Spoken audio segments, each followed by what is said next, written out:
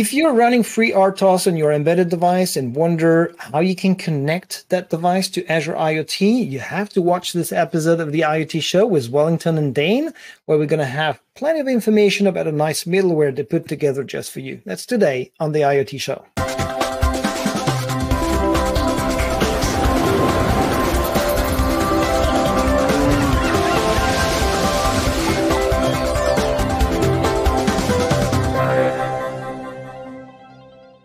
Hi everyone, this is the IoT Show. Thanks for joining. I'm Olivier, your host. Today we'll talk about connecting FreeRTOS devices to Azure IoT, and for that I have the right people, the people developing a fantastic middleware for you to do exactly that, connecting FreeRTOS to Azure IoT.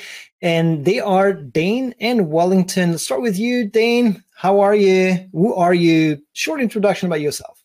Hey, how's it going? So I am Dane. I am a developer on the C SDK team and helped write the C SDK middleware for FreeRTOS. Awesome. Wellington, how about yourself? Hey, Olivier. So I'm Wellington Durais. I am a program manager on the C SDK team. So we work day in and day out creating the solution for small devices to get connected to Azure. The right people. That's exactly what we're saying. So not everyone knows what FreeRTOS is. Aside of like if you're an embedded developer, you must be familiar with FreeRTOS. But for those who don't know, Wellington, can you remind us what is FreeRTOS? And then we'll talk about this middleware and why we built it. So just in one shot, tell us everything about FreeRTOS and the middleware. Absolutely. So you see, we're creating this solution that's probably going to be running on small devices. So we're thinking about microcontrollers like this. And these devices, they really can't run a full operating system like Windows or Linux. They would be running either a lightweight operating system or no operating system at all. So they will have like this super loop that will have everything running in an infinite loop. But that approach of having this infinite loop makes it super hard to do things like multitasking, which a lot of our customers need for their IoT applications. And in this scenario, having a lightweight operating system or a real-time operating system like RTOS would help them by bringing them a lot of features like the scheduler, so they can use tasks. They will have things like queues, semaphore, mutexes, and most of all, that would allow them to be deterministic in terms of the response time for their applications. That's all possible by using a real-time operating system like FreeRTOS. Yeah. And we don't have to say numbers here, but my understanding that FreeRTOS represents a huge part of the actual market, in the Silicon world, correct? Absolutely, yeah. There are multiple real-time operating systems out there, including our own Azure RTOS. But yes, there's a large number of embedded developers out there using FreeRTOS, which is the reason why we created this. We wanted to provide an option to simplify connecting FreeRTOS-based devices to Azure. Nice. So let's look actually at the middleware itself, because you guys are from the embedded C SDK, so there's no reason for someone to not have been able to connect a FreeRTOS device using the open source embedded C SDK already. So let's look at the middleware itself. You just said it will simplify FreeRTOS developers' life to connect to Azure IoT. Let's look at how and why the middleware will help them. Absolutely. Let me show you my screen. So this is our repo, our main repo on GitHub, where you'll find the Azure IoT middleware for FreeRTOS. And if we look down here, you will find a section called the library architecture. So this is pretty much showing the big picture of what the middleware actually is. And as you can see here, pretty much all of these boxes in green are the middleware. So it has the embedded CSDK, which is providing access to all of the Azure functionalities like device to cloud, cloud to device, twin, direct methods, IoT plug and play, device provisioning services, all of these IoT services. And then we have the FreeRTOS middleware that is creating, exposing a set of APIs, which is the simplifying part, because now these FreeRTOS developers, they can create their user application and call these APIs an API like send telemetry. And then the FreeRTOS middleware will know how to do all of the orchestration on top of FreeRTOS to do the right calls and make that happen.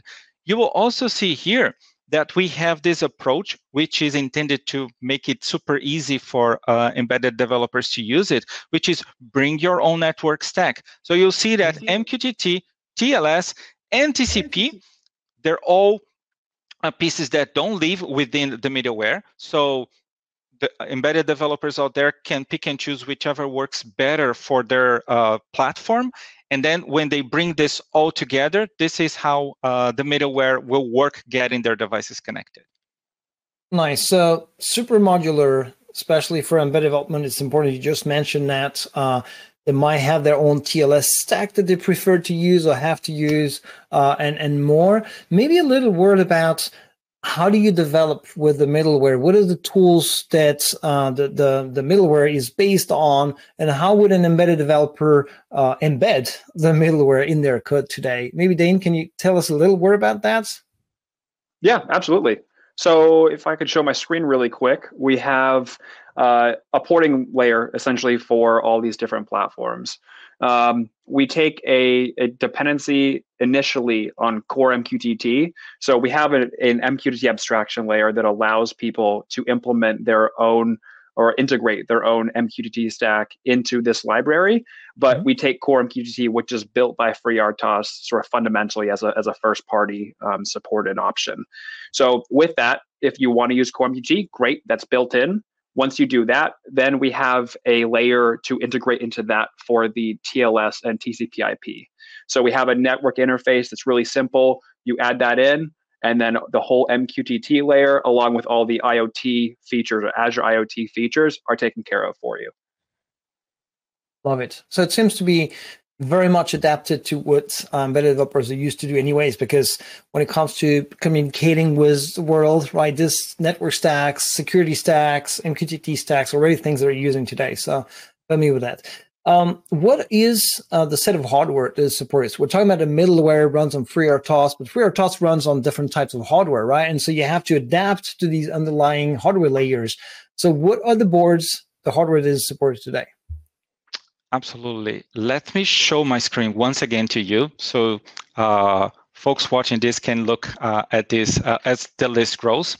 So here you see I'm looking again at the IoT middleware FreeRTOS repo.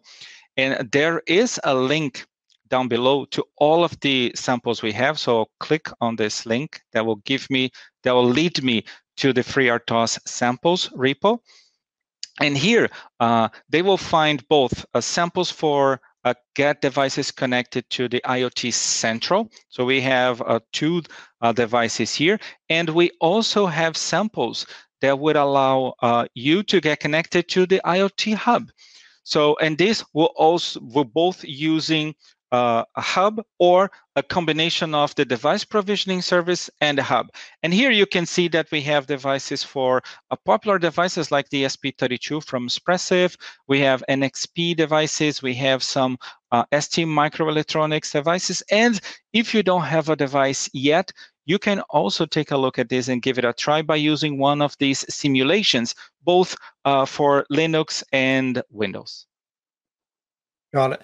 So that's already a good collection of hardware. Then you kind of touched already on how easy it would be to port to new hardware. Can you elaborate a little bit on that? Yeah, absolutely. So on my screen, we have a porting section for the source code for this repo. So we have a porting section here that goes over fundamentally, because this is built on FreeRTOS, FreeRTOS has a huge collection of ports for the operating system itself. So we support any of those boards with a port layer. All we need is for you to tell us which port you're using, and then we can integrate into our library. Apart from that, because there's the networking aspect, FreeRTOS has some integrations for networking. I think they call it FreeRTOS Plus, so FreeRTOS Plus TCP and things. So if there's a port for that for your board, then you're good to go. You can use that. Otherwise, we describe how you might want to bring a different networking layer into our repo or into our library, and you can then use it then. But fundamentally, any of the ports for the operating system itself, if it's there, then you're good to go. Awesome. And you just mentioned that it's a GitHub repo. So everyone should be, able to contribute an issue or a piece of code in the form of a PR. If you have a board you want to see supported in there, feel free to go to GitHub and contribute there. So you both put out a very nice deep dive video that we have a link for right below here, aka.ms/Azure IoT middleware for FreeRTOS/deep dive, where both of you walk through the middleware in details and show a nice and complete demo. We are still on the IoT show here. We like to see demos. So how about then you take it away and you show us a little bit of that middleware so that people are just like, wow, let me go see that deep dive after, right? But stay here for that demo. Absolutely. So I can show here essentially the samples repo. So this is where all of the source code lives for our samples. We keep it separate from the source code itself. And here we have a getting started guide for the STM32L475, the discovery board. I have one right here that's running. And so in this guide, we have a total completion time of about 30 minutes to install all of the dev tools and get the board up and running. Let's say start the Azure instances that you need.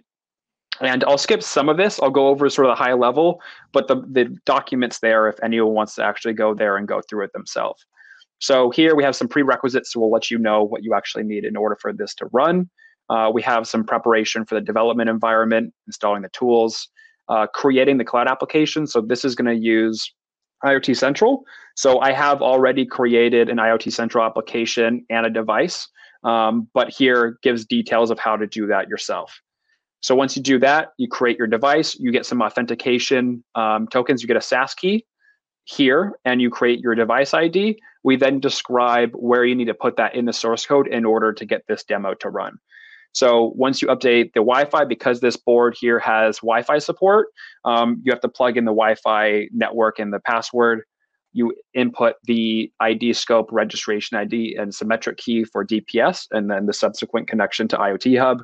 And then you build it. So we have the build instructions here. And once you do that, this device is really great because it has a drag and drop feature. So you can drag and drop the binary onto the device. It shows up as a drive on your machine. So once you drag it over, it'll flash the device, and then you should be good to go and run. So this is sort of a high level what the board looks like, the things that you need to specifically look out for. I luckily have been having this board running a little bit so that the actual data coming in. So this is live data coming in off of this board. And let's see. So we have some information here for accelerometer, for gyroscopes and things like that. So what's nice is this device or this sample has been developed with plug and play. So all the capabilities of the device have been modeled, and therefore IoT Central will actually be able to understand all of those different readings, the telemetry, the properties, and so it'll display it nicely for you right out of the box. So the device will connect. IoT Central will understand the document representation of that device, and then it'll start showing all of this information for you automatically, which is really great. And that's one of the definitely one of the cooler demos that we have for the middleware.